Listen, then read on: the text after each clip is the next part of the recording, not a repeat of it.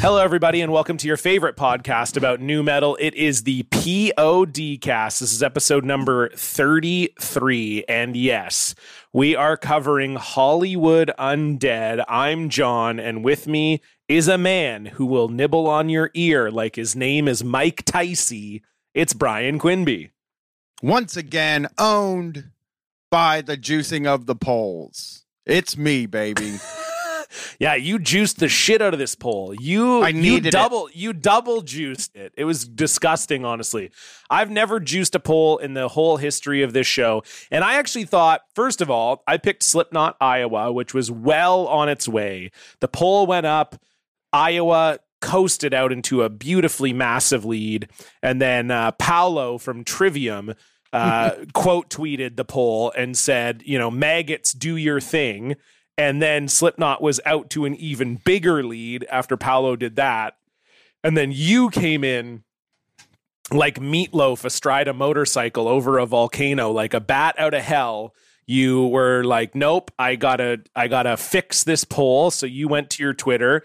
You said, hey, everybody, vote for Hollywood Undead. And then that still wasn't enough. And so you once again did the same thing a second time on a separate day.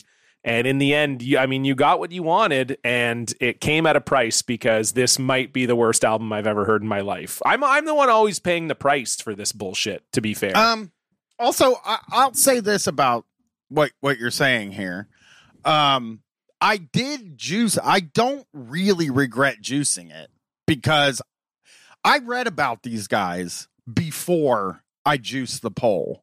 So I kind of had gotten into a thing where I was like, I'm just going to fucking read the Wikipedia for Hollywood Undead because it was so weird that I had never heard them before and that I knew they were this thing that was like out there, but that I couldn't have told you what it was. We just covered Diary of Jane. I can't say it without like making it diarrhea now. Yeah. Diary of Jane. But we just covered Diary of Jane and like, one of the things I said about it is like, I never heard this song. And the reason I've never heard this, because I thought it was a butt rock band. They have a butt rock name. Well, Hollywood Undead, I thought Hollywood Undead was a part of that kind of like Steel Panther, like hair metal revival of the early 2000s. You know what I'm talking about? I do. That's what I thought this was. That's what makes sense because that's kind of does seem like with the band name and everything, that is kind of what it feels like it would be, right? Yeah. And it's like a Steel Panther, like you go see Steel Panther and Hollywood Undead. And so this came up in the episode. And once I found out that it was a sort of rap rock, I was like, oh, man, I didn't know that. So then I got a little fascinated by it. And then the next day I was kind of thinking about Hollywood Undead after I'd put them in a poll. And because I think we both even mentioned during the episode that we had never heard them. Mm-hmm. Like, I don't know how they came up, but we had mentioned during the episode, hey, I don't think I've ever heard these guys. And you were the same, too. It might have even been on a bonus episode. No, it was on the Mushroom Head episode because that was why you put it in the poll. And I think it was maybe that Mushroom Head had toured with them or something. Because we were talking about bands that we thought weren't real. That's what it was. Because you were like, there's like a bunch of these bands where I've heard their name, but they don't feel like they're real bands. Like I've never seen them on tour. I've never heard them do anything, whatever. And you said Hollywood Undead was like the top of that list where you were like, they're a name I've heard, but I refuse to believe that they're an actual band that exists. So you find out they are rap rock. They are in that lineage of nu metal. You also realize the album comes out in 2012. That is an era that we haven't touched ever. Like it is the absolute most uncool time to be a nu metal artist. Oh, and that's why, like, you're not wrong. And just because I know people will get mad, it came out in 2013, but the first week of 2013, even worse, even later. Though. You're right. It's like if someone told you that they were a WWE fan, but like from 04 to 08, it's like the same kind of. It's like the exact same thing. It's like. Everyone was done paying attention to new metal. It wasn't cool. There was no revival yet. There was nothing going on. It was just a dead zone. And so, yeah, you're right to think that this was maybe like a metal revival or one of those type of gimmick bands. I mean, let's be fair. The Hollywood Undead is a gimmick band. I mean, we'll get into that, but they're most certainly a gimmick band, but not like a we're in on the joke kind of gimmick band. They're a serious gimmick band. Anyway. And here's another little piece of it, John. It's kind of like they are a total gimmick, but their Wikipedia page is definitely the best one we've ever had on this show. Like, you just start looking at what's gone on with these guys. Oh, it's and Jesus, we're going to get to all that stuff. Jesus fucking Christ. These guys are like, if I ran the world, they'd be the biggest band in the world. They would be, people would never stop talking about them. But everything. They wouldn't be as fun if everybody knew about them, though, right? That's like, true. I don't think it would. So you can't. It's sort of this catch-22. Although I will say, when we like looking into this band, they are a lot bigger than I thought they would be. Like, I did not expect. I did not expect them to be a really big band in the way that they are. Like, they're huge, at least as far as relative to my expectations. I mean, they're radio hits. They're radio guys. They get played on the radio a lot. Like, their regular rotation on the hard rock stations around the United States. Which is astonishing. That's astonishing to me. Because not only does this music suck so fucking bad, but it's like... It is also every part of it is objectionable. There's objectionable lyrics in every song. It's like every song is about killing yourself or other people or sex and drugs. And the music is awful. Like, anyway, you're right. Also, when you say objectionable, I would also like to throw in there, yes, there are so many slurs and problematic lyrics in this album, but also just incredibly stupid. Like even if I'm letting all the stuff go, like, I'm listening to this, I let everything go because it is 2013. People were kind of different then. It's a little late. It is Street Fight had already started. It's a bit late. It's a little bit late. It's not... Because it's one of those where if they have come out and apologized for some of their old lyrics, but it's not the same. Like, if someone comes out and says, you know what, look, yeah, in 1997, I said some things I regret, then you think to yourself in 2022, you're like, you know what? I bet they have changed. I bet that's like I bet they're a good person and they've come to realize that they were young and it was a different time. And, you can have space in your heart for forgiveness of that. But when it's in 2013, there's always gotta be like a little part of you that's like, they are probably still like that. They're probably still like that for sure. Well, you're reading articles too where they're the articles calling guys they don't like gay. Like, there's stuff in there with their former lead singer.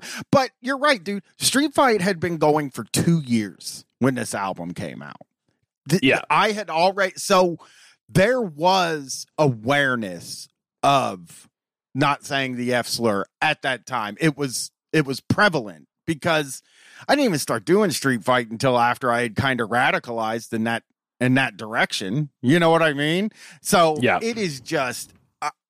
And when John says, like, it sucks and why is it such a fixture on hard rock radio in like the Midwest and shit, I want to also just add on there that it is like almost not even hard rock or metal. No, it's nothing. You know who it's like?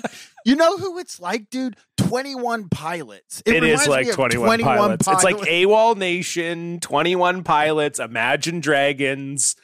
It's but like for that, white trash guys. But for new metal, Yeah. So here's the exact quote. This is from 2020 from one of the singers of the band, Johnny Three Tears. It's the names are unbelievable, which we'll get to as well.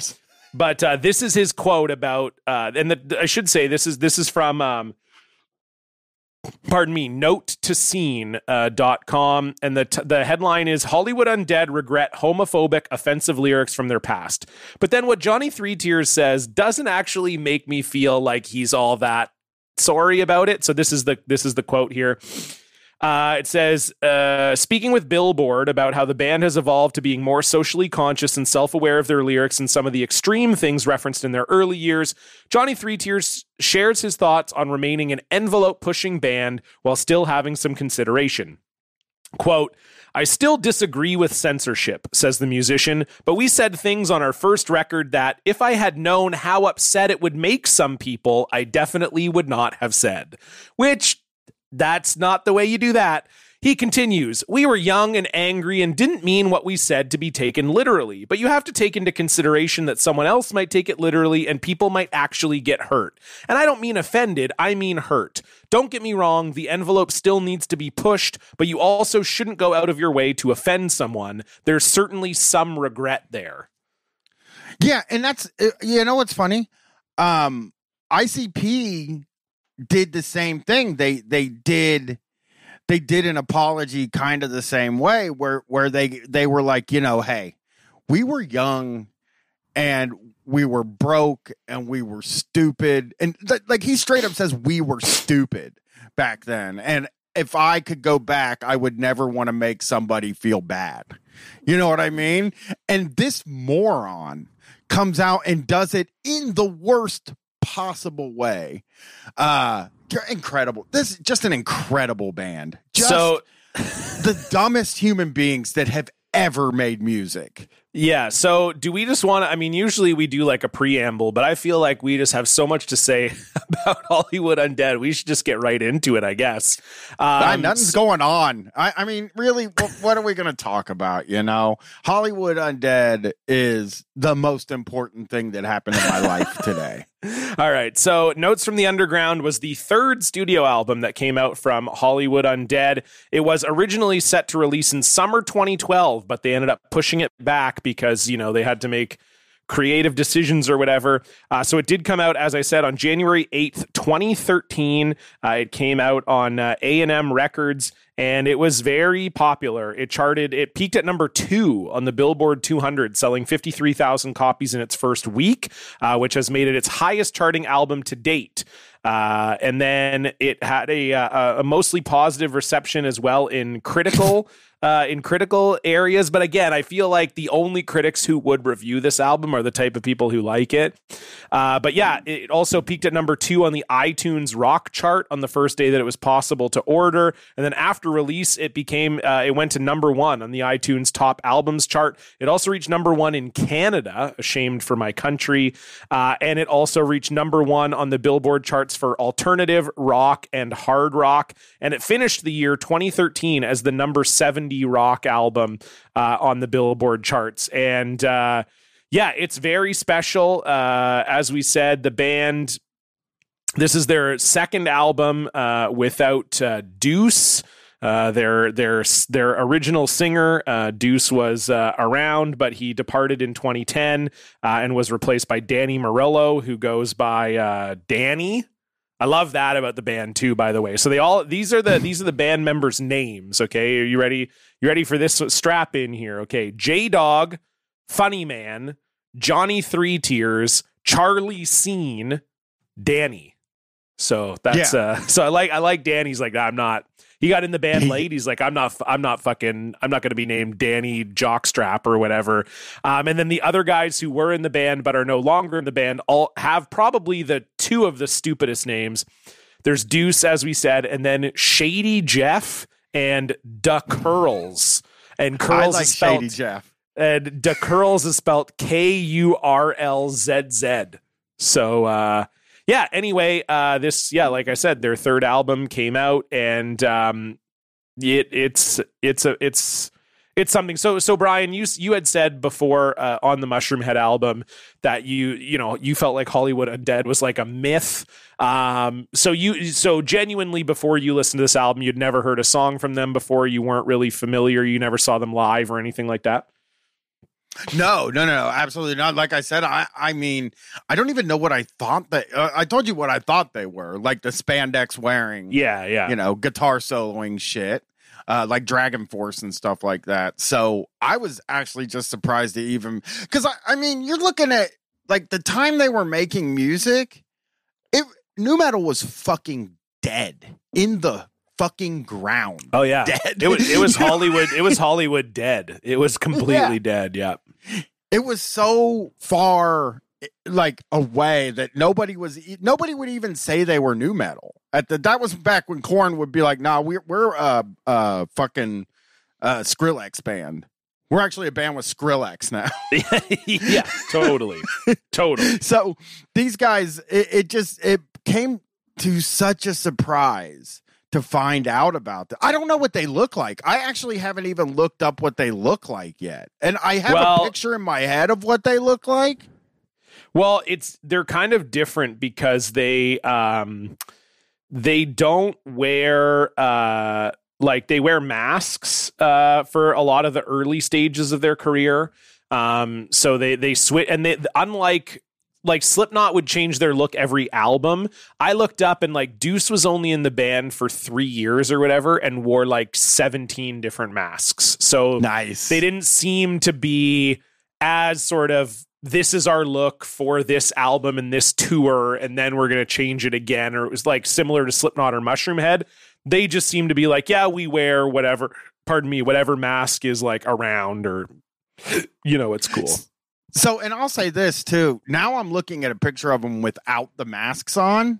Still, they look exactly what I thought they were going to look like. Yeah, they just have this look of and you know what I believe about people who take their masks off later in their career. You know what I mean? It is, I can't get into VIP places. I can't get myself into clubs and stuff like that and hang out backstage and shit like that if people don't know what I look like. That I always have felt is the reason Stone Sour exists. Oh, 100%. Yeah, absolutely. I mean, I've always looked up to ICP for never taking the makeup off. You know what I mean? Of course. They're 50 now and they still rock the makeup, and it's awesome. You barely know what they look like. I think there's a couple of pictures of them without the makeup on, but you'd have to go searching for those on Google or images. But these guys, I'm looking at a picture of them, and I mean, they all shop at the Buckle, which is a store for people that like Hollywood Undead. Mm-hmm. And what are they doing now? Do you think they're doing this rap music now? Hollywood Undead? I mean, they're still making albums. Yeah, their most recent album just came out. It is they've released a couple singles. So they announced on September 5th, 2021, they're working on music for their 8th album. On February 25th, 2022, they released the single Chaos, followed by the single Wild in These Streets on April 19th, 2022. It is unclear whether these singles are attached to their upcoming album. Should we listen to their most recent single and just see what it sounds like? I just feel like they probably don't sound like that. They can't be. I don't agree with you. Still, I bet they sound exactly the same. That's my guess. Because the song is called Brian. The song is called "Wild in These Streets," and the cover art is Grand Theft Auto. It's just like them, but it's the Grand Theft Auto 5 font and art style. So they are still rapping, which they're still really surprising. Dan, can you play this song I was going to just play it through my phone into the microphone, but it probably sounds better if you can play it for us. I'll play it through and then I'll replace it in post. Okay, sounds good. So this is what Wild in These Streets sounds like right here now. All right. More metal.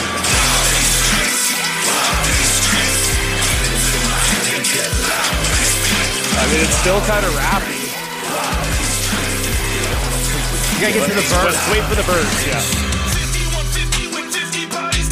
It's the same, dude. It's the same thing. It's the exact same thing. I told you. I fucking knew it. Because this is the thing. Unbelievable. This is the thing. They can't. This band, I'm going to get fired up on this episode because this album just fucking pissed me off. But this band, they're not capable of doing anything else. That's the thing. I genuinely don't think they're capable of doing anything different than this. This is all they could possibly do. They're completely devoid of talent. The whole band is singers, by the way. I don't know if you know that. Everyone in the band is just like a fucking singer. So one of them sings, and then the rest are all kind of rappers, because they talk about that in the interviews. They're like, oh, yeah, whoever writes the song decides who else is on the song or whatever. It's the stupidest. Is that stupid? So dumb. The one interview, the guy's like, yeah, fucking, Jimmy G-String or whatever wouldn't let me. He came up with the chorus for this one, so he told me that he was going to do it, and then Shady Jeff was going to do the verse, and then... So I got cut out of that one. Whatever, it's fine. It's like, okay, that's man. So stupid. That's such a stupid way to do things. And like, why have 10 guys in your fucking band if they're all going to do the same thing? There's no way. When you listen to this, you would have to be a fucking mega fan to be able to tell that there's a different person rapping through any of the songs. Like I would have believed if you had said this is a band with one singer and the rest are in a band, I would have fucking 100% been like, yeah, that makes sense. I really am shocked that there's more than one guy singing or rapping. Yeah. Okay, so here's how the band breaks down. This is not on Notes from the Underground. Okay, here we go. On Notes from the Underground, this is how it's literally the first credit every band member on Notes from the Underground has is vocals. So all 6 of them. So Danny is credited as lead vocals. Charlie Scene is credited as rap vocals and sub-lead vocals. J-Dog is credited as rap and harsh vocals. Oh. Johnny Three Tears is credited as rap vocals. Funny Man is credited as rap vocals. And Da Curls is credited as hype vocals. And then J-Dog and Johnny Three Tears both play bass.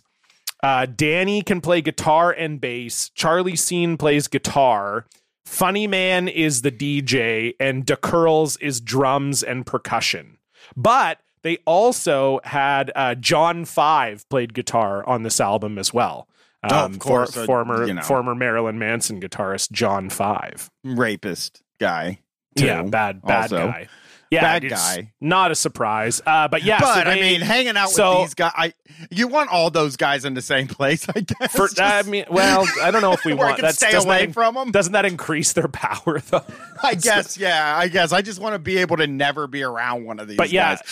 Right now, so basically their entire history, though, they've always had a touring drummer. So whoever's playing drums on whatever record, none of them play drums live. I'm guessing if you see them live, 2 of them have some sort of instrument in their hand and 3 of them do not, would be my guess. I would guess. I would say that because they're like, oh, people are out jumping in the audience and shit.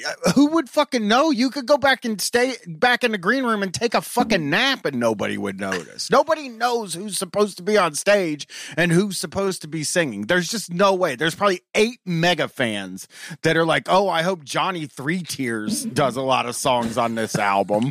But you listen to the fucking album and you can't tell anything apart. There's no way. It. Aside from the clean vocal, the clean vocals are very clearly Danny all the time, like the singing vocals. But yeah, the rap vocals, it's impossible to separate any of these dudes. You would never be like, oh, hell yeah, I love that Funny Man has verse 1 on Pigskin. Get in here, Funny Man, make it happen, bad boy. It's not even also, there's no varying of the themes through any of the rappers. Like, you're listening to this and you don't think like, oh, this is that patented Johnny Three Tears fucking flow. You know what I mean? This is why he loves talking about killing people. Because it's because they all rap. It's all schoolyard rapping. It's all rhyming couplets. There is no mid-rhyme. There's no variation. There's nothing. It's literally all end rhyming couplets the whole time. It's just very much like, my name is Brian and I went to school and all my friends think that I am cool. And then I took a dip inside the pool and my mama says she didn't raise no fool. Like that's every song is that flow, that sound. You can't, I'm already mad. We're only like 20 minutes in. I mean, just, I would never have guessed how bad this band is. But yeah, this is truly an amazing album of just like it is a picture of a type of dude at a time. And John, I'm still flabbergasted that they still do the rapping. I really thought they would go to butt rock music. I really thought they were going to take that road to like where they got rid of a few people and now, you know, the guy that sings is just singing like a song, but I guess they can't do that now. They have to always have 15 people on tour with them or whatever the number is. You know, what's funny to me is the story of Danny joining the band is they had a falling out with their original lead singer Deuce, and we'll get to that eventually when we get to the articles and stuff. But Danny had made it through to the second round of American Idol and quit American Idol to join this band, like quit potentially making it further on American Idol to join Hollywood Undead. So, I mean, probably he's had a longer career than had he done well on American Idol. I mean, where's Taylor Hicks? Am I right?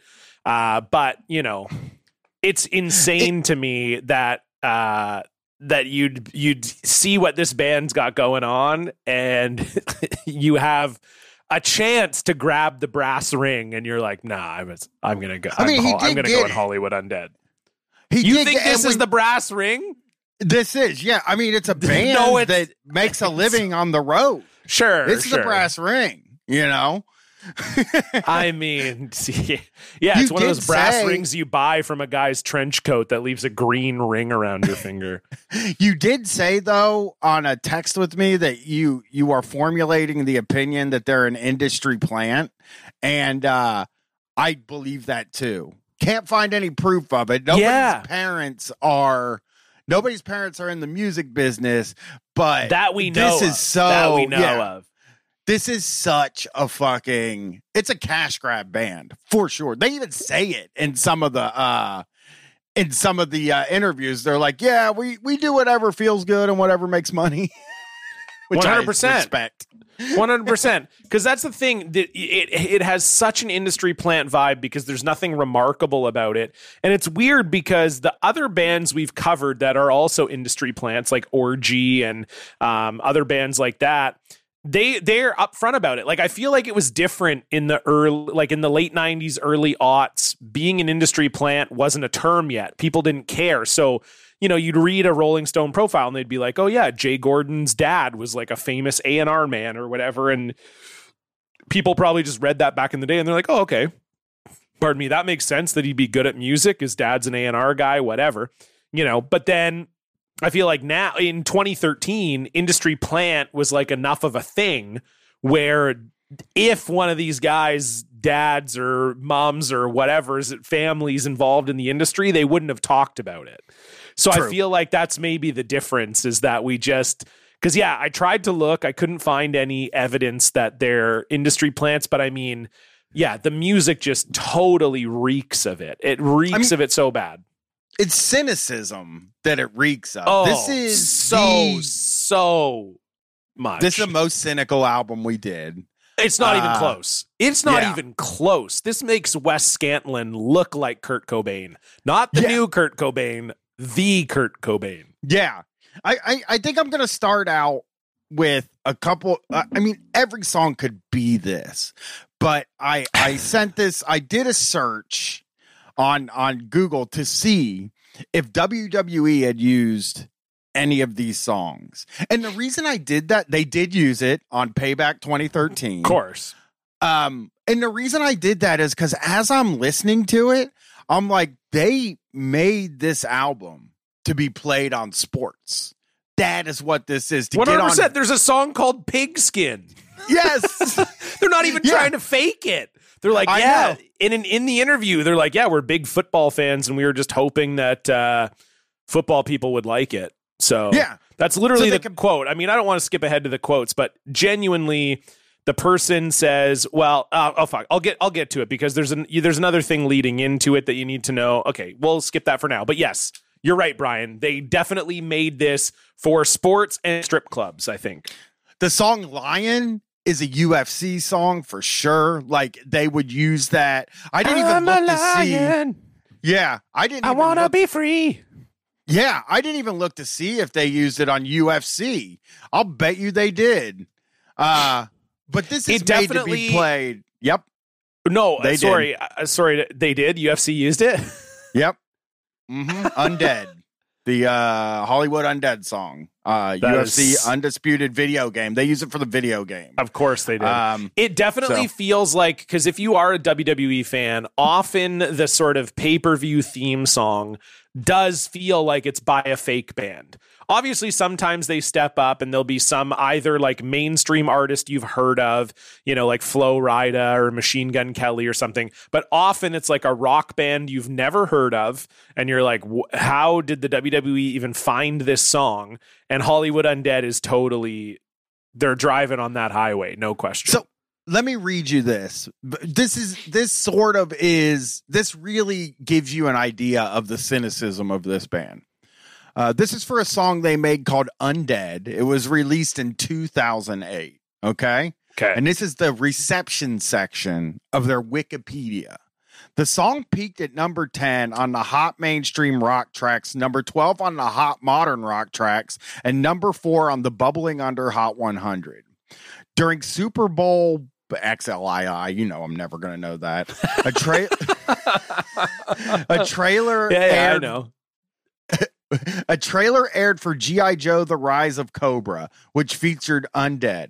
The song is also featured in the video game UFC 2009 Undisputed from THQ and is part of the soundtrack for Madden NFL 09. MMA fighter Josh Neer used this song as his entrance music during UFC 101. Of course, the song was used in the New York Knicks 2009-2010 intro video. The song was used in the NBC telecast of WrestleMania 35, highlighting the match. 25, highlighting the match between The Undertaker and Shawn Michaels. Most recently, the song was used in a TV spot trailer for the 2011 remake film Conan the Barbarian. The song was also used for Shima Zion during his run in the indie circuit. For the 2011-2012 oh my season, God. the Milwaukee Admirals of the American Hockey League used the song for their pregame player introductions. So that is like they use that song for sports. This is a sports band. It's crazy. It's so frustrating. It's stupid. Crazy. It's so stupid because. Sorry, go ahead. This is that music you hear when you're watching fucking football, and you're like, "Ooh, is this real music that people like, or did they just make this for the football game?" Yeah, well, I'm going to get into that article now because it just makes sense with what we're talking about. So this is an interview with Charlie Scene. This is from unsungmelody.com, and it's from 2012, so right before this record came out. And he's asking Johnny about this is what we were talking about earlier, about how they divided up the song. So the question is, you mentioned that he wrote that song. The band features quite a few vocalists. When writing for an album, how difficult is it to come together in agreement on the final version of the songs? Usually for the most part, it starts with one writer who starts the song. They write the chorus or a verse to something or the music to something. Then that person is kind of in charge of who gets put on that song, who else they think would sound good on that song. Whether it be 2 guys, 1 guy, or 0 guys, they get to pick and choose. So on that song, he wrote it. I guess he's an egomaniac because he didn't didn't put me on that song like a jerk. Laughter. Which means that's the last time I put him on a song. I'm just kidding. Laughter. You know what I mean? Absolutely. You kind of dole out the responsibilities. It's like, you wrote this, you get to pick who's on it. Yeah, there are other times it works out really well when the whole band sits there and writes a song together. For the most part, though, we write songs from home. We don't all live together. We have at certain times in our life, but now as young adults, we live alone, and that's where we write our stuff. It's good when you're together writing a song, but I write a lot of the stuff just sitting at home, eating Cheetos, playing Call of Duty. I write a hit song, and then from there, I choose who's going to be on it. And then later on, the interviewer says, I have a feeling that one song in particular is going to be all over the place come football season later this year. Tell us a bit about the song Pigskin. Were Cheetos involved in that one or not? Laughter. That one was buffalo wings, sliders, and beer. We are all such football fans. It's a club banger, and it's also about football, so I hope that song gets used during football season, because that's awesome. That song is perfect. I've never heard a club banger that's about football. That song's awesome. That should get the meatheads going wild, which is hilarious. So what I loved about that whole thing is, like, it is the most cynical thing alive, where this guy's like, yeah, we literally wrote a song because we think the world needs a club banger about football. By the way, the song is not about football at all, okay? This is the chorus of the song. If you think this means the song is about football, here's the chorus. Go on, girl, let me touch that body. You know I like when you drop it low. Hike up that skirt, get naughty. Hut 1, hut 2, hut 3, go. Go on, girl, let me touch that body. You know I like when you lose control. Hike up that skirt, get naughty. Hut 1, hut 2, hut 3, go. So they think by putting hut 1, hut 2, hut 3 in the chorus, it's a song about football. Okay? This song is not about football even remotely. It's just called Pigskin. No one is going to play this because it's about, like, fucking girls and being cool. It's not a Monday Night Football is not like, yeah, let's get that Pigskin song on there. Like, it doesn't make any sense, but I love that the quote is all just like blatant cynicism. Yeah, we're just trying to get a song about football played in the clubs, and people will love it during football season. Also, the people who would love it are dumb. They're dumb meatheads, and we're making music for the stupid people. So they kind of at least know what they're doing, I guess. So this is a story from September 12th, 2017. Hollywood Undead's California Dreamin' makes its NFL debut. They did a cover of California Dreamin'. I get, and you know, oh no, I gotta hear that now. God, that's gotta be so fucking bad. Okay, here we go. I mean, I assume it's a cover, but maybe it's not. Let's see. Hold on. Oh God, here we go. This is badass. I'm gonna give this badass.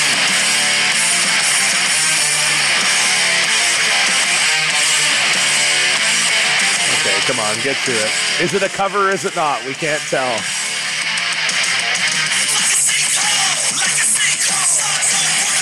No. Okay, it's not a cover. It's just a bad song. All right. Well, it stinks, though. It was really bad. But they used it during a commercial bumper for the Rams game this past Sunday. That's in 2017. I think these guys really just wanted to hear their music played during sports. It's so funny, John, because I've been making this joke a lot on Street Fight and on other stuff I've done, that like there's this kind of music there's a couple kinds of music that you hear and you never know where it's from. One is sports music and one is hotel music. And this is the first sports music band, like full on. This is all just sports music. This is like trashy Imagine Dragons. Is kind of what this is, you know? For sure. It's also, what did I call it earlier? Like bad ICP? Yeah. It's like ICP that I don't like.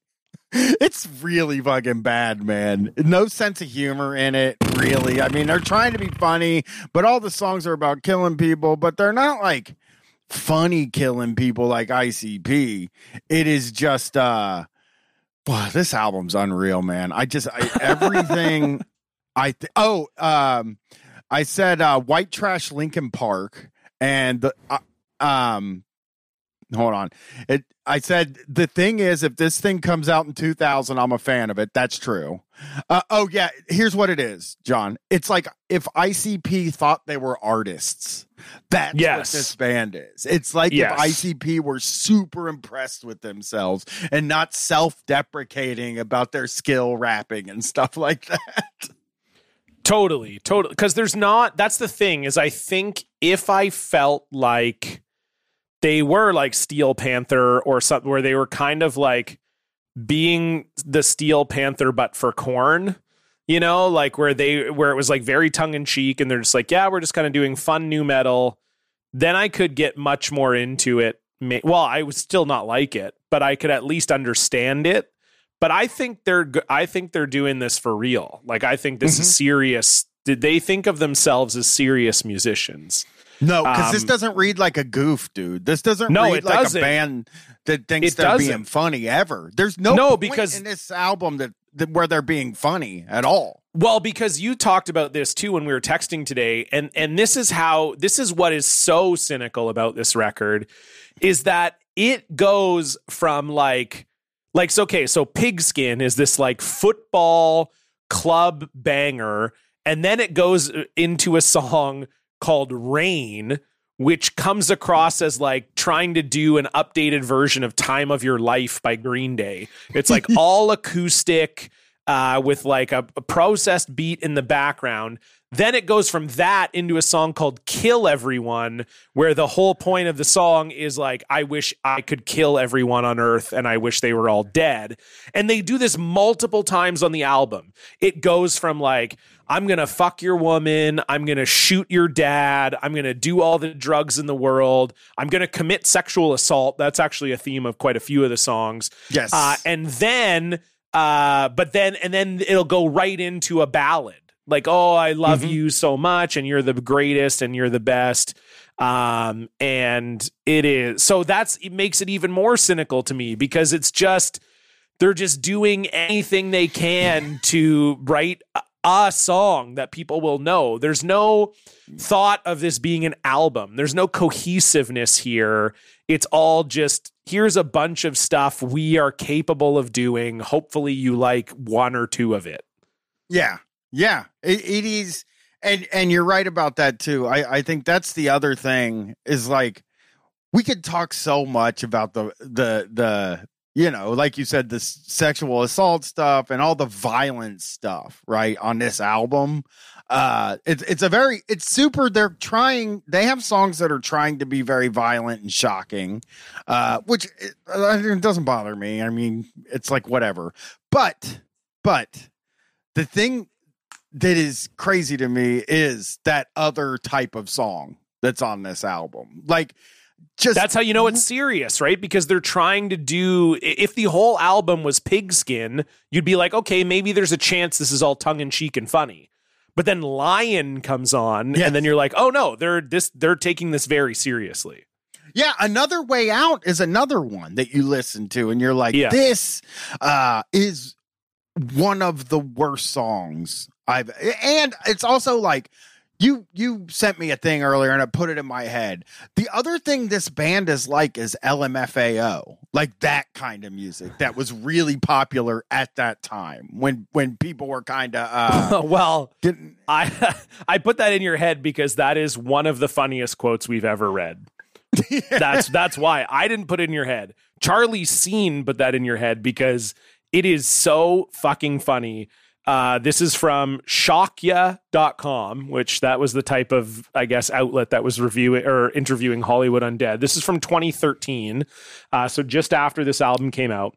In your past interviews, you spoke of some of your influences, such as Tom Petty and even some country rock artists. When your career was just starting out, did you imagine yourself in a rap rock group?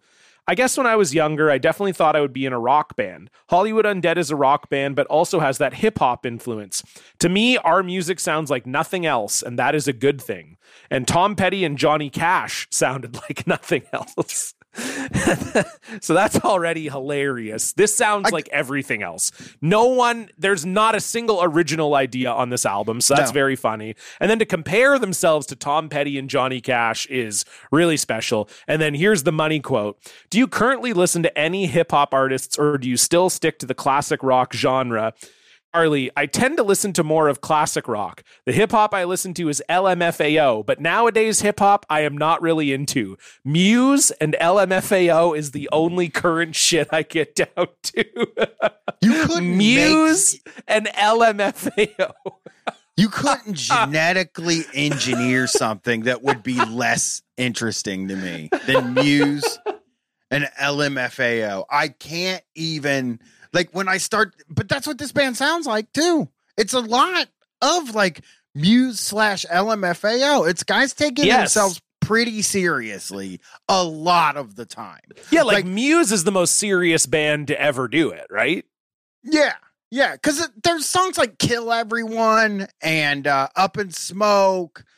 Like there's a few songs here where you're like, yeah, you know, they're goofing around, they're having a good time. It's kind of like Cottonmouth Kings or like ICP or something like that. But then the fact is that like more than half of this album is actually songs where they're being serious and like puffing their chest out in a way that like Lion is one of the weirdest songs I've ever heard because it is like a mosh pit anthem, right? But it is not music that you would play for a mosh pit. It's music that you would play in a club in 2010 is what it is. Even then, I don't even know if you would play. You couldn't play it in a club because it's too weird sounding. It's too like, oh man, I'm just still like getting my head around like you're ostensibly a rapper.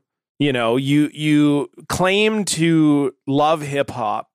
And in 2013, the only hip hop you can get into, 1 year after the release of Kendrick Lamar's Good Kid, Mad City, the only hip hop you can get into is LMFAO. I mean, how do you not even like, because Brian, you and I, okay, we're on episode 33. We have read probably 3 to 10 articles per band every time we do this. So we're sitting somewhere around 100 articles we've read. Most new metal bands are really, and we point this out a lot, are really good at lying, right? Like a lot of them will say, oh, my influence is Faith No More, Helmet, and then you get the weird 80s ones, Depeche Mode, The Cure, Duran Duran, whatever. Like they're very good at, even if those bands maybe aren't their direct influences, they're good at saying that because they know that that's what sounds cool. And so how this band, who appears to me to only exist to quote unquote be cool, says that their favorite bands are LMFAO and Muse. Like, what? Who's reading that and is like, fuck yeah, dude. Fuck yeah. Fuck yeah, man. I don't know who that's for. Yeah, that's the other thing. There is a legendary lie. I think a legendary top level lie in one of those articles that I would love to read for you. Yeah, do it. Let's do it. Yeah. Because this is one of the biggest lies, and I will take this lie apart, but this is such an incredible fucking lie. I'm getting it right now. Where the fuck did it go? I'll have it in a second. No problem. Okay. So our record, so they're talking about a song that they're making a video for when the album comes out. I think it's Lion. Maybe, or I wrote I Am a Lion as a very funny song. I think they wrote I think the video, you're talking about the one they did with Sean from Slipknot. Yes. Yeah, that's We Are. They did with Clown from Slipknot. And they talk about that in every interview they do for this record, by the way. They're very pleased to let people know they're working with Clown. Go ahead, Brian. But John, this is the most glaring lie, and it's so poorly told that I'm in awe of it. Our record label president had lunch with him or something, which, number one, your record label president at Interscope was having lunch with Clown. He would probably not even take lunch with Corey Taylor. I'm pretty sure he's not taking lunch with Clown. So then he says Hollywood Undead got brought up. Didn't happen. It happened. It happened. I have a theory for how it happened. And it turns out the clown was a big fan of our music. And there's just no way. There is no fucking way Clown is a big fan of Hollywood Undead. I'm sorry. So he's a big fan of our music.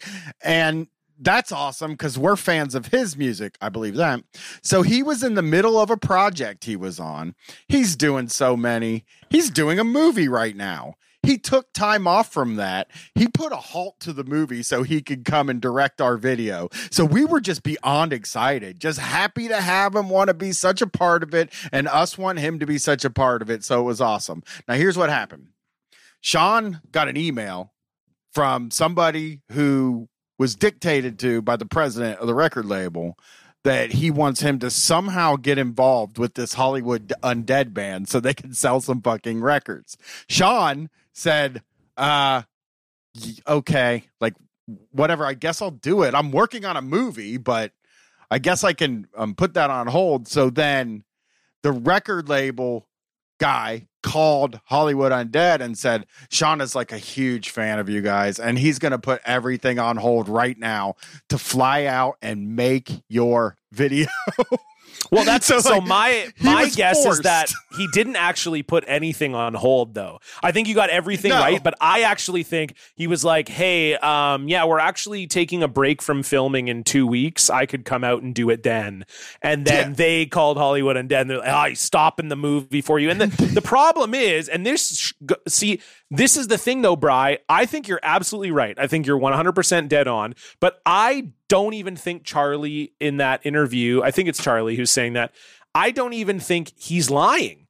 I think that he's dumb enough that he thinks it's true, because most musicians, right? Like if I was a musician and I got a call from my label or my manager or whatever, that's like, look, you guys are the tits. You guys are amazing. Sean from Slipknot's going to come direct your video. And I would be like, oh, I would be smart enough to see like, oh, okay, that's cool. The label's getting Sean to direct our video. And I would never talk about it like that. I'd just be like, oh yeah, I think, Sean, he directed our video. It was really cool. How it came about, I'm not even sure. The label sort of said that he might be interested, and we were like, oh, cool. We love Slipknot. Like, that's how a smart person would say it. But I genuinely believe Charlie's not lying. I genuinely believe he thinks that's all true, because he's too stupid. So he's like, oh, fucking rights, boys. Look at this. This is unbelievable. They love us. There's just so many tells in it, John. There's so many tells. Just every line almost is like, Hollywood Undead got brought up at a dinner, at a lunch. So in his mind, the president of the label was at lunch with Clown from Slipknot. And he was like, have you heard this fucking Hollywood Undead, dude? I mean, they are something else. And Sean was like, not only have I heard them, I'm a huge fan. And I'm going to stop everything I'm doing, put everything on hold, and I want to make their next video. And then the president was like, great, I'll give him a call and let him know. And that is, in his head, the truth that really happened. But we just know that it was a series of emails. And either Clown was like, how much are you going to pay me to do this? Yeah. Or he was strong-armed into doing it by the label. Yeah, or a combination of both.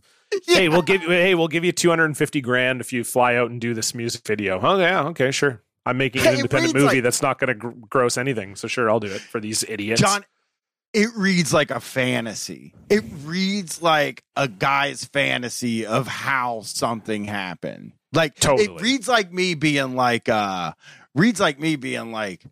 yeah, man, somebody was telling me recently that Chino from the Deftones is a huge fan of this show. He listens to it every week and he wants to be on it.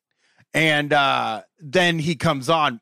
I would never be dumb enough to believe that. I would believe that somebody told him it's a good idea for you to do this. Can you please do it? Yeah. 100%. And that's the other thing too, is they don't, like, people have been trying to, like, in some of these interviews, they're sort of asking about Clown directing the video, and none of them talk about the actual set or any, like you would No think clue. if Sean was a big fan, they would say like, yeah, it was fucking sweet. He came out to set and we like hung out and we did all this. We went for dinner and he's such a good dude. And there's like none of that talk at all. Like it's clearly just a payday for old clown man. Yeah, they said it was intense. That's all the whole description of it is intense. Yeah. Yeah. He was intense because he hated their band and they were dicks. For sure they were dicks on set. They were like, this guy's a huge fan of ours, so we'll just be fucking dicks to this guy. John, let me add another wrinkle. I think people need to know that all of these guys are also Scientologists. That's true. That is a good thing to. What I loved is when I looked that up, because you had told me that. I think someone told you that on Twitter, and then I looked it up, and it was like some of them are second generation Scientologists, which I didn't even know that was a thing. Yeah. So maybe that's actually, Brian, we didn't think about this. Maybe that's the industry plant connection. Scientology. Yeah. There it is. Okay, they're industry plants for sure.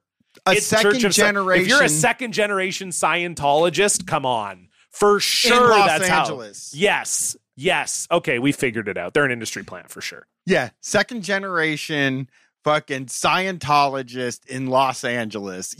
Some people in the music industry. It's impossible that you don't. Impossible that you don't.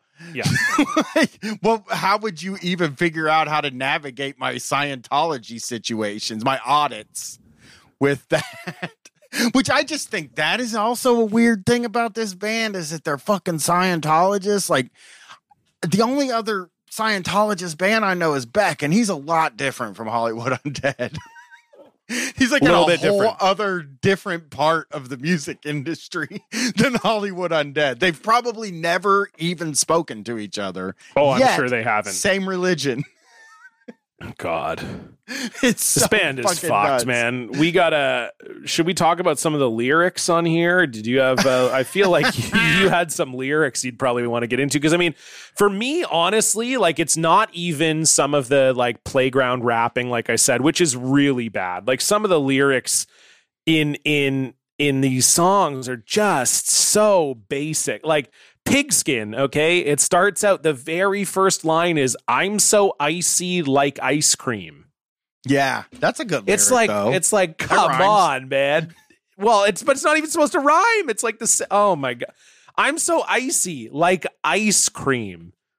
Oh my God, man. I'm so hot like fire. Like that is the same. Oh, God. And that's where the Mike Tyson line comes in. I'm so icy like ice cream. All you ladies take a scoop and try to bite me.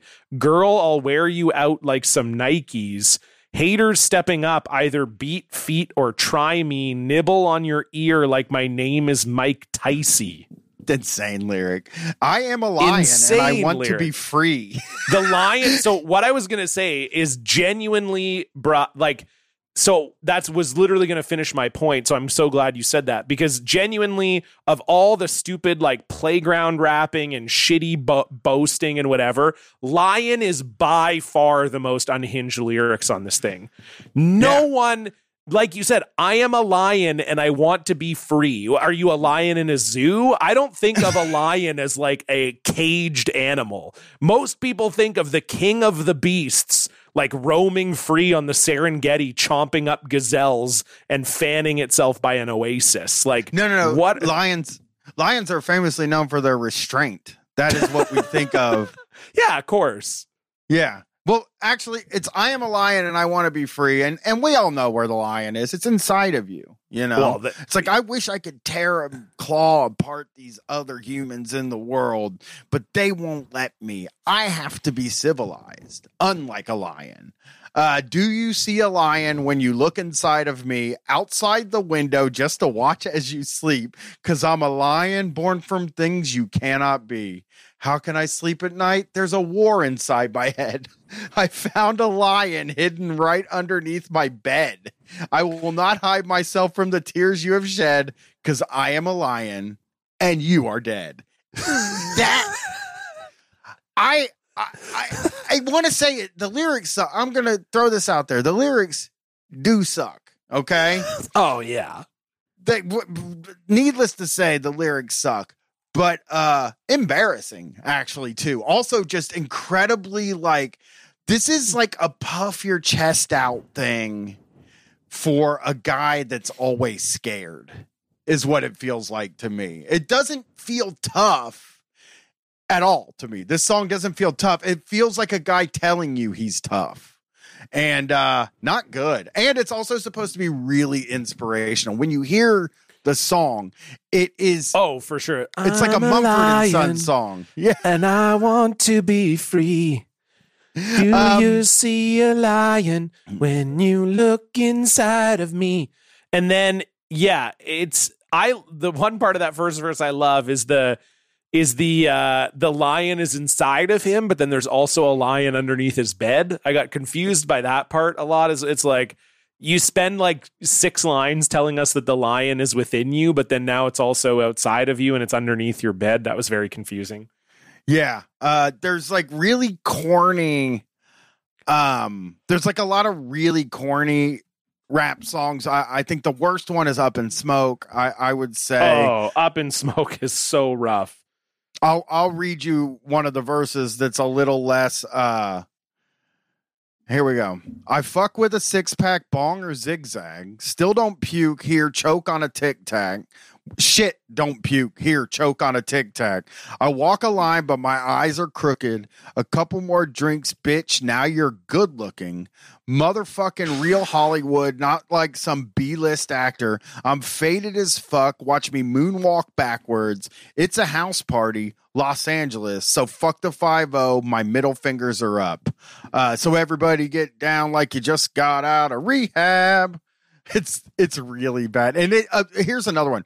Bowing and banging every day in the low. I roll slow because I'm allergic to popo. I smoke the Doge when I chill with the cholos. That line makes me, it's so unpleasant feeling. So unpleasant. And y'all smoke pole because you're chilling with the homos. This is the line. I sip Patron and chase it with SoCo. Pants so low, got my balls in a chokehold. Bitches getting naked and they're posing for photos and hopping on my dick like my shit is a pogo. It's a pogo, yeah. It's extremely like, it's like, you know how like death metal, like square people think that death metal is music that guys listen to because they want to get scared by the lyrics. You know what I mean? Like that's like my dad would think, you know. The lyrics for this album scared me. Like it wasn't like a thing where it was like it was a profoundly unpleasant feeling listening to this album. Like in a way, I listened to it 5 times. Well, and it's so unpleasant. It's because like there's so many references to committing sexual assault. Like the opening song Dead Bite makes a roofie reference in 2013. Yeah. Like, what are we doing here? We weren't into that in 2013. No, and it's and they're talking about like dumping a body, and like it is so friggin' bad, and it's just really, really rough. It's just a really tough album to listen to in that, like, if you're not hearing something extremely offensive in a way that is like too over the line, if you're not hearing that and that doesn't bother you, then the like sleazy stuff might bother you. But then there is also, for guys like me, I like sleazy stuff. A lot of the problematic stuff doesn't bother me. Guys that just get profoundly uncomfortable when people say stuff like I'm smoking with the cholos and like, your mother hold your children. Don't ever let them go. There is weakness in your grip and they were holding all the hopes. Don't you ever let me go. Don't you ever let me go. Who left the door open? Who left me outside? I'm on my knees. I'm hoping that someone holds me tight. Hold me tonight. It's this is the last song, Outside, which is the second best ballad called Outside. I am in the new metal genre. In the new metal genre. Yeah, that's pretty tough what you got there. That's tough. That's tough. So this is the opening song says This is Johnny Three Tears. A madman when I mixed with SoCo, and who would have thought a man could sink so low? Now, who wants to die from the Mossberg shoddy, putting holes in the hotel lobby? All you fake bitches are just another hobby, and I'll let you dig where I dump your body. And then the Charlie Scene comes in. You know I got a grenade and it's got your name on it. I'ma spit on your grave and engrave a dick on it. People say I'm insane, and to put the brakes on it, let me buy you a drink. How about a roofied gin and tonic? Right. Yeah, Charlie Scene seems to be so hated. It's just me being intoxicated because being sober so overrated. Hollywood Undead, what have you created? And I know that we have never really met before, but tell me, does this rag smell like chloroform? Jesus. And the problem is, like you're saying, I get uncomfortable because I believe them. This doesn't feel like, it's not like, you know, Eminem, right? He had all of his sort of kill fantasy songs, but it was like, it was pretty obvious, even at the time when that was sort of a novel thing and parents were losing their minds, it was pretty obvious that that was just like a gimmick and that it was a joke and it was all tongue in cheek. And Hollywood Undead will tell you that that's what they're doing, but given the way the songs are and their interviews and just their general vibe, it doesn't feel fake to me. I'm incredibly bad vibes. Yeah, it's an and so that's what makes it so much tougher. And Bri, I'm also really mad because I didn't realize I have Apple Music, you have Spotify. The only notes from the underground on Apple Music is the unabridged version, which has 4 extra songs on it. I love that they call it unabridged, like it's a classic novel. But yeah, so I got 4 bonus songs called Medicine, One More Bottle, Delish, and I Am. And One More Bottle also has some of the worst fucking lyrics. So it starts out, we got one more bottle of Jack. What the fuck we gonna do with it? Let's get fucked up. It does like a gang vocal. And if you got a little problem with that, what the fuck you gonna do about it? You'll get fucked up. We got one more bottle of Jack. What the fuck we gonna do with it? Let's get fucked up. So if you got a little problem, there's one easy way can stop it. It starts with my dick in your mouth. Oh, wow. That's so cool, 2003 guy. So 2013 guy. Yeah, and then here we go. Guy. It starts with my dick in your mouth. 1 cracker, 2 cracker, 3 cracker, 4. Not enough crackers, bitch. I need 2 more. Still not enough for me to feed these hoes. Too drunk to open the DeLorean door.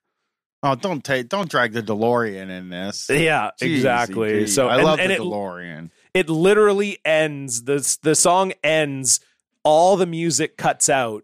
And they deliver the last, it starts with my dick in your mouth. All the music cutting out and delivering that last line, then the song ends. Wow. These guys are so cool. Like, they also think when you're listening to it, it's got real vibes of them thinking like, man, when people listen to this, they're going to think we're so fucking cool, man. Because these guys are, again, not cool. They don't look cool.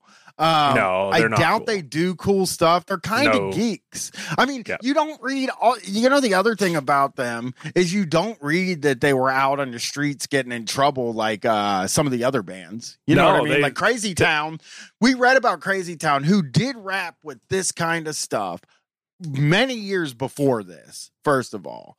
But like you also read about the shit those guys were doing like in the streets and stuff like that, like doing like real crime. There's no past to these guys in this band. And like you could tell me they graduated from art school and I would believe you. Well, even like the guy was like, yeah, I came up with the songs when I was playing video games. And then like this interview, going back to the Unsung Melody interview, like this is not how other bands would answer this question. The interviewer asks, we all know that with a new album comes a new tour. What do you guys have up your sleeve for 2013? Pardon me. And Charlie answers, so far our record comes out January 8th. We play LA, then we hop on a tour bus and we play all the major cities. We play a lot of the big cities, the big markets. We're going to do some press. We're going to go hit those. We're going to eat some Cheetos in different cities, see how they taste, see if they taste different in different towns. So that's all we have booked now. Then there's talks of Europe. There's talks of getting on a big tour for the summer and the spring. There's nothing booked yet, but it will be soon. So it wasn't like, 2013, gonna fucking party, gonna get wasted. It's like, nah, we're probably just gonna get some Cheetos in a bunch of different places, and we'll just see how that goes. I'll read you a really good line, and this is where you really get the idea for these guys. Okay, yeah. If you were a character in a movie or a show, love this one. Who would you be? He answers, Peter Griffin from Family Guy, because he's a fat piece of shit. And then he laughs and goes, I don't know. I saw a Halloween costume the other day and someone was kick-ass. That movie was cool. I'd probably be Bart Simpson. I have a slingshot. I bring it on tour. I shoot bottles on it so people call me Bart Simpson. Those were the 3 worst answers I've ever heard. Because number one, 2 of them are kids, like actual fucking children. Bart's like 9 or 10 or something like that. Yeah. And Kick-Ass is a little girl, I thought. So like she's like 15 or 10 or I don't fucking remember, 12. So it's like, man, these guys, they're just really, I don't know how old they were when they made this album. I hope they're really embarrassed about it now. They're not. In their They're advanced age. No. Like, so it just, I hope that they've gotten a little older and they're like, oof, we looked like really uncool. No chance. If you look at Johnny Three Tears' answer to that question about the homophobic lyrics and everything, I don't think there's any way that they think this is cool or not cool. I want to say too, like I remember back when we reviewed Linkin Park, Hybrid Theory, you said it was children's music, and I didn't agree with you. And I'm glad I didn't agree with you at the time because this is children's music. Yeah, to me, bad. Like that is who, but it's not even in the execution. Like you're asking, like no one would think this is cool. Kids would think this is cool. Like if you were 12 or 13 and you hadn't really heard like a swear on a record before or whatever, and someone at your school that you thought was cool told you about this band, you would think it was cool. This is like kids who haven't drank or done drugs or had sex or whatever. That's who would think this is cool because it's like this vision of a world that's not real, but they've created this world where they're very cool. They're doing drugs all the time. They're having sex all the time. When they're not having sex, they're committing crimes in order to have sex. So it's like all of those things are sort of coming across in this, where it's like that is who I think would find this cool. It would be children who would be like, these guys are pretty sweet. So now I'm going to throw another wrench in here. Just one more wrinkle for us, maybe. Oh yeah, we haven't talked about it yet. No, you don't know this. It's going to blow the listener's mind because we have in our mind what kind of band this is. Okay, like we have described them to the T. Question by one of the interviews: have any tour pranks happened yet? Are you planning on pulling any towards the end of the tour? Here's the answer. This is the craziest answer for this question. No. I've always heard that, but I've never seen it. I think it died in the 80s. I think people are more sensitive nowadays. Yeah, they're more sensitive to tour pranks. That's tour prank. Oh, you can't do those no more, man. You can't put saran wrap on the turlet anymore. People are too sensitive about. I think it's so funny that you have this band that's like putting across this image of these fun-loving scamps. And then they're like, you do any tour pranks? And the guy doesn't even lie, Like, no. He doesn't even lie. He just says, no, we don't. We don't get down to much. And he doesn't say anything cool that they do. He doesn't even say we have fun in other ways, We get fucked up and drink and stuff. He just says, no, we don't do that. I don't know. We pay Xbox, I guess. Oh, for sure. Like, they genuinely don't know. Like, they're not good at lying. That's why I think like all the stuff that they say they believe is true, whether it's true or not. I think they believe it. Like they're not good at being a band that lies, except in their songs. In their songs, they're lying about what they're doing and what's happening to them. But off the band, like in the interviews and stuff, they're not good at lying. So, well, this was another good answer, by the way. They ask him what his hobbies are, and he goes, a lot of the things you do on the road to keep yourself sane. Some of us draw. Some of us write music on the side. I have a horror website that I just started to keep myself busy. It's called scaredornot.com. I'm into comedy, so I take the lighter side of horror and make like fake news. It's kind of like The Onion, but with hormones or getting erected, something funny like that. Yeah, getting erected.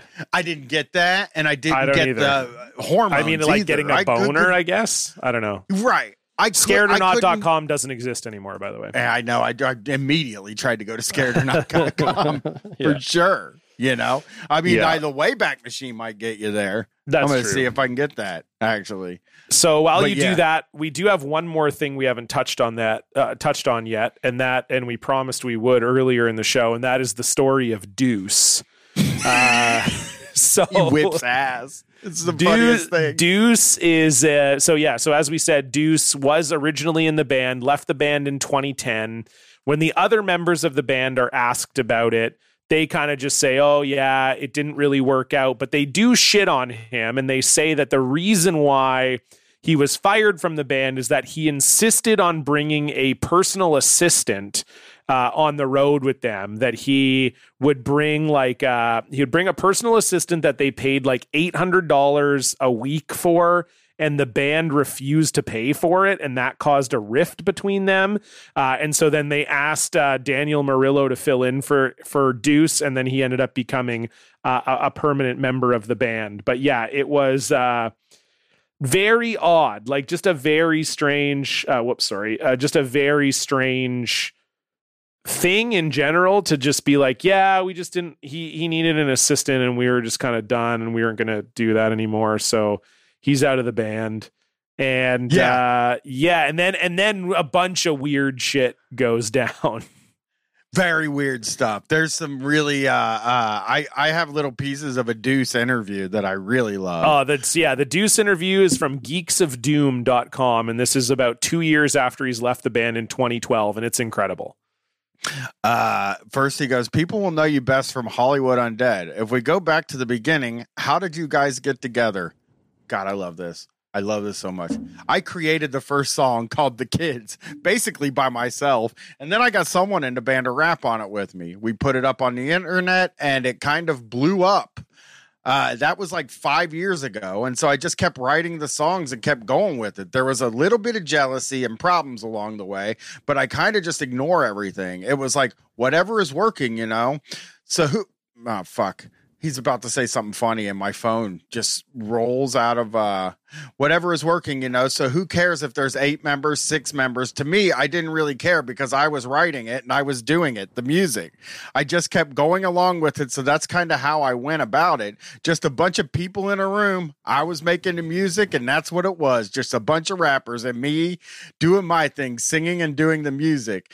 And then the guy asked him if he considers it his band, and he goes, well, yeah, I mean, it's not like somebody else sat there and wrote the songs and said, hey, let's do this, let's do that. Not to be a dick. This guy's being a dick. But it's not like they were rappers before or they were artists before like I was. I would just record them line by line and turn them into a rapper to make them sound legit. I mean, I kind of believe him, though, based on how bad this record is. I do somewhat believe that none of these people were musicians and they were just Deuce's friends. And then he was like, yeah, just, you know, come be in the band. Because the other part of this I loved is this is how he justifies himself getting kicked out of the band. So yeah, as I said, most of the other interviews just touch on that there was basically some creative differences and that they didn't want to pay for him to bring a personal assistant on tour with them. So and funny.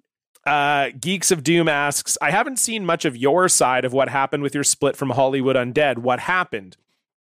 Deuce, basically, I was just taking the band to another level. I was going to take, which is a hilarious answer. They kicked me out of the band because I was taking the band to the next level. I was going to make the band so good that they were like, man, get out of here. You always want to be the guy that's doing the taking, not the person that's being taken. Exactly, yeah. I was going to take it to the next level. I had already built it up from that point on, and they just got scared that I was getting better. My writing was getting better. To be honest with you, they were hearing some stuff I was recording in the studio, not necessarily for my solo project, but some of the band didn't want me to continue growing as an artist and getting that attention and getting better at writing because they thought I would become too big. Basically, someone didn't want me to be the writer. So they were intimidated. Yeah, they were intimidated, but they didn't have a sense of team play. Everybody in that band wants to be the center of attention, so there was always going to be fights. It's going to be hard for them to make songs, but that's all I'm going to say. I'm going to keep it at that. Geeks of Doom, move on with your new stuff. Yeah, move on with my new stuff because I don't got a problem writing. The music will show and the skill line will show itself. The clock's a ticking, you know what I'm saying?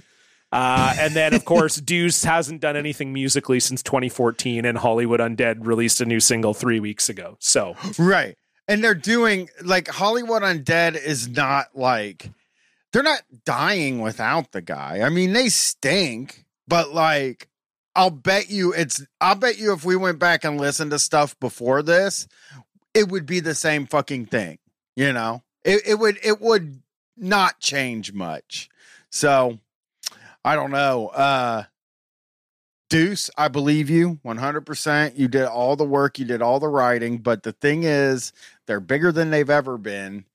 Or they got way bigger after you. And you didn't do any of that writing. None of that writing. They went to he didn't know what it took to go to the next level. No. They knew, which was kick out anybody who claims that they wrote all the songs. He thought having an assistant. He thought that's what it was. If you had an assistant, that meant you were next level. The fucking assistant he thing was is wrong. so weird, dude. That's the weirdest thing, dude. It's not even the weirdest thing, Brian, because you know what the weirdest thing is. Then, a couple of years after Notes from the Underground comes out, Deuce claims that he was jumped by the members of Hollywood Undead and beaten up. So that is also truly amazing. I'll read the article here. It's from TMZ. Let me see here. This is from 2012. So just before the Notes from the Underground came out. Headline, ex-singer sues band over, quote, brutal beatdown. Former Hollywood Undead singer Aaron Deuce Ehrlichman didn't just quit his band. He's now suing them for assault and battery, claiming they ambushed him outside an LA club and beat the holy hell out of him. TMZ broke the story. Ehrlichman filed a police report against ex-bandmates Dylan Funnyman Alvarez and Jarrell J-Dog Decker earlier this year, claiming they jumped him outside of Angels and Kings in Hollywood on May 25th, punching, kicking, and stomping him. Now he's filed a lawsuit against them and others, claiming the brutal attack caused permanent damage to him and his friend, who was also allegedly victimized in the beating.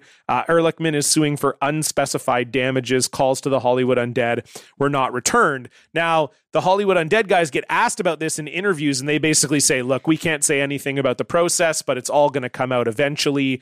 Considering this was in 2012, we never heard anything about it again. I'm going to go on record maybe saying that Deuce made it all up. It kind of seems like that never happened. Yeah, it says they're not allowed to talk about it in the thing because of legal stuff with the NDAs. Maybe it got settled, but I mean, it seems wild to me that 2 years after the guy leaves your band and you don't like him, you jump him outside of a show. I agree. I think it's weird. And the NDAs are probably just, they figured Deuce was going to keep making up new things and making up more lies. And they were like, how much is it going to cost us to get rid of him? I think is really what ended up being the problem. Because, I mean, Deuce hasn't released an album since 2014, and that album probably didn't make any money either. So I can't imagine he's not looking at Hollywood Undead and just being like, what the fuck was I thinking? I really fucked up there. I could be doing the Hollywood Undead thing, and instead I'm like, I have nothing. So he just accused them of crimes, which is, I mean, that's one move. You know, that's one move you could take is if you're jealous of somebody. I think he's probably very jealous of them is really what I think. And like, these stories are stories that he comes out with and he knows can't be disproven. Like, you can't say that he didn't get jumped. You know what I mean?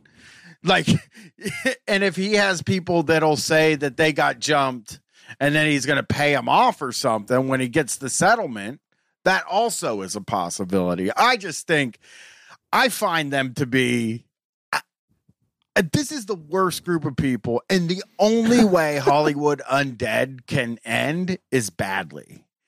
It's really sure what I think. The only way this band ends is very bad. This is the first band in a long time that I've been like, these guys are fucking dangerous. This is a dangerous band. Yeah, these guys are bad people. Yeah, for sure.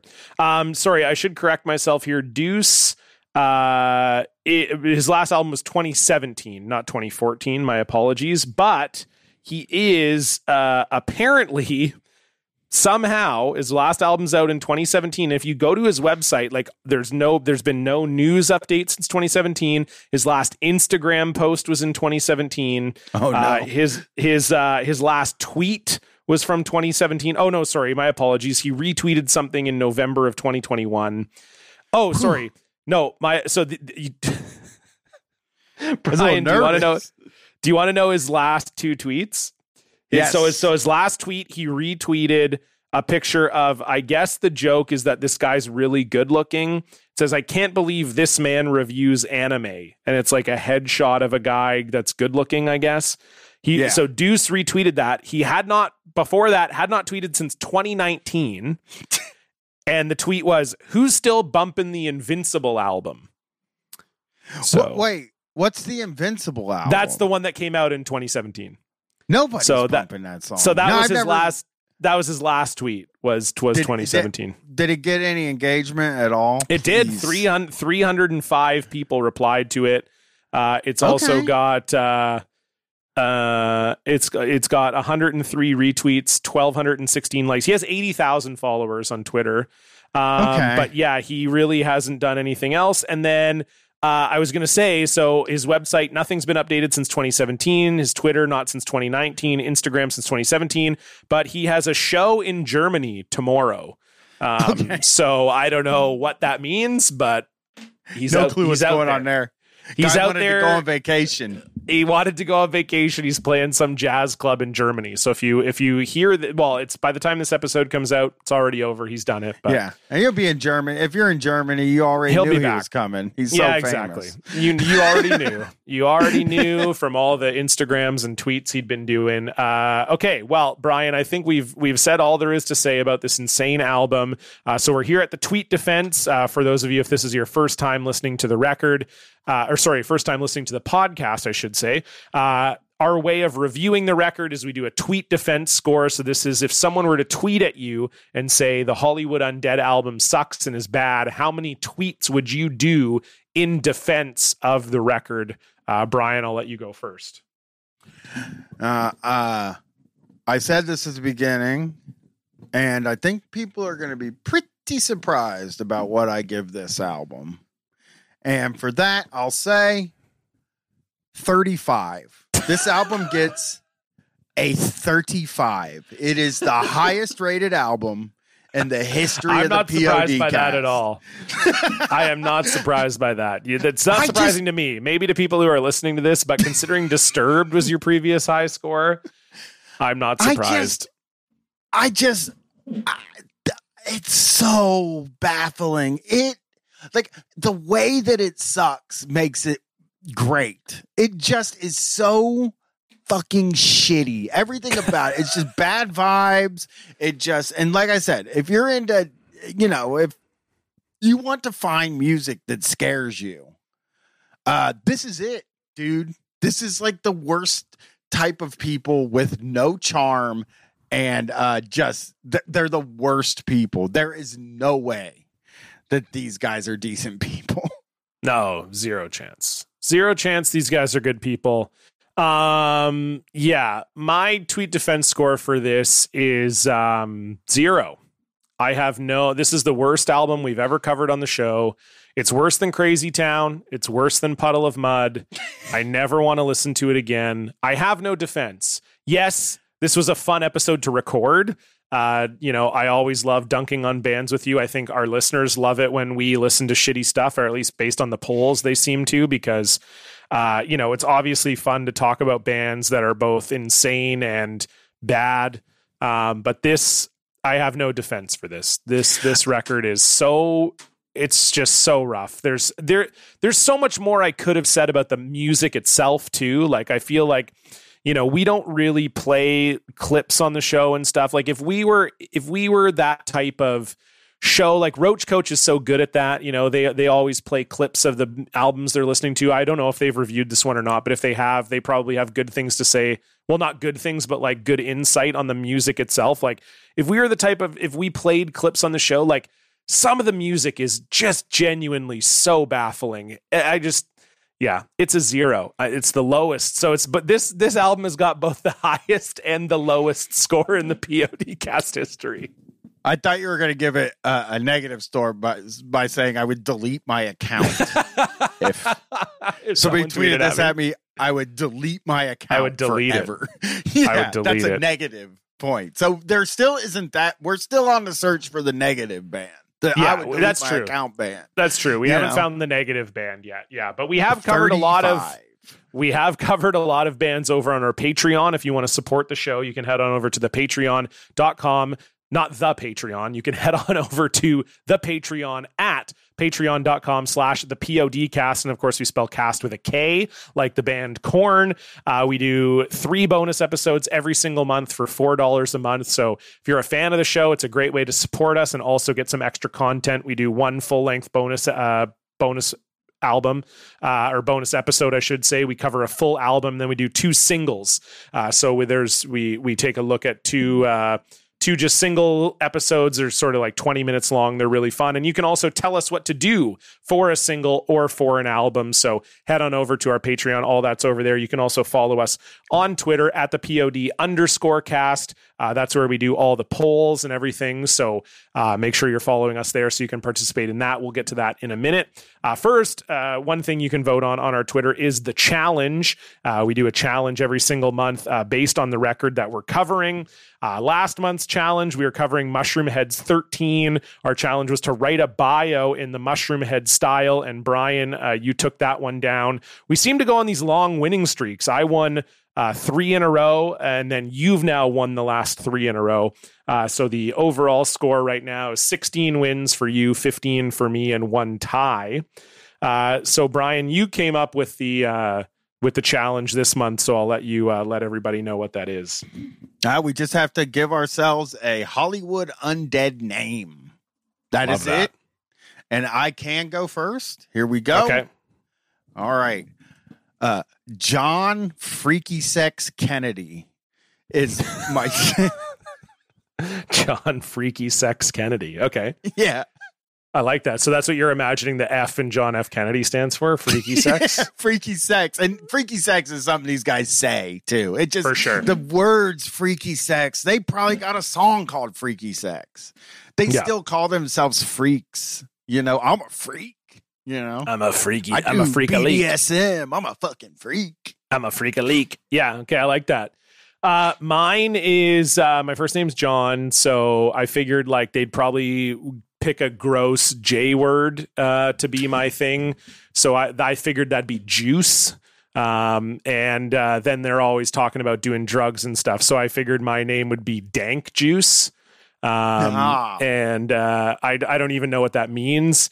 And I'm also, but what I'm going to go for though, is I'm the classy member of the band because they don't really have characters. So like, in real life, I'm John Cullen the Fifth. So I would be Dank Juice V. And they would just call me Dank Juice V because our listeners of the band would be too dumb to know what a Roman numeral is. So that's I'm technically Dank Juice 5, but everybody would call me Dank Juice V. So that's my Hollywood Undead name. So scaredornot.com. I got to the Wayback Machine. You'll be surprised to know that not a single one of the posts has a comment on it at all. Not that surprised. Nobody ever looked at this website. It's also not very funny. I mean, he's got a picture of a shower curtain that has like bloody hands, like they went down the shower curtain. Sure. He is like everyone should own this shower curtain, is his little caption. I mean, that's not a joke, but okay. Was it selling? Like, was it a product that you could buy or something? No, he's just saying, like, isn't it funny? This looks like somebody got murdered. Everybody should own it. Oh, what if people came over to your house and they thought somebody got murdered and was bloody and like sliding down the shower curtain? That would be fucking nuts, man. My mom would fucking freak. So wait, Bri, what you're telling me is that someone from Hollywood Undead didn't have a sense of humor? No. I mean, that seems crazy to me. If somebody asked them, to be fair, if somebody said, hey, do you know any good jokes? The answer from every one of them would be, oh, no, man, I don't really do jokes anymore. You know, it's really weird. I used to do jokes back in the day, but cancel culture has me really scared to do jokes. So I don't have any jokes. Yeah, because they give the wrong answer to anything that would make them sound fun. They're like, nah, I don't fucking do that. No way. You know? One of them does call one of the guys a bookworm, and that this album was named after what he believed to be a book by Fyodor Dostoevsky. Yes. Did you see that? Yes, I did. It is a book by Dostoevsky. So, yep.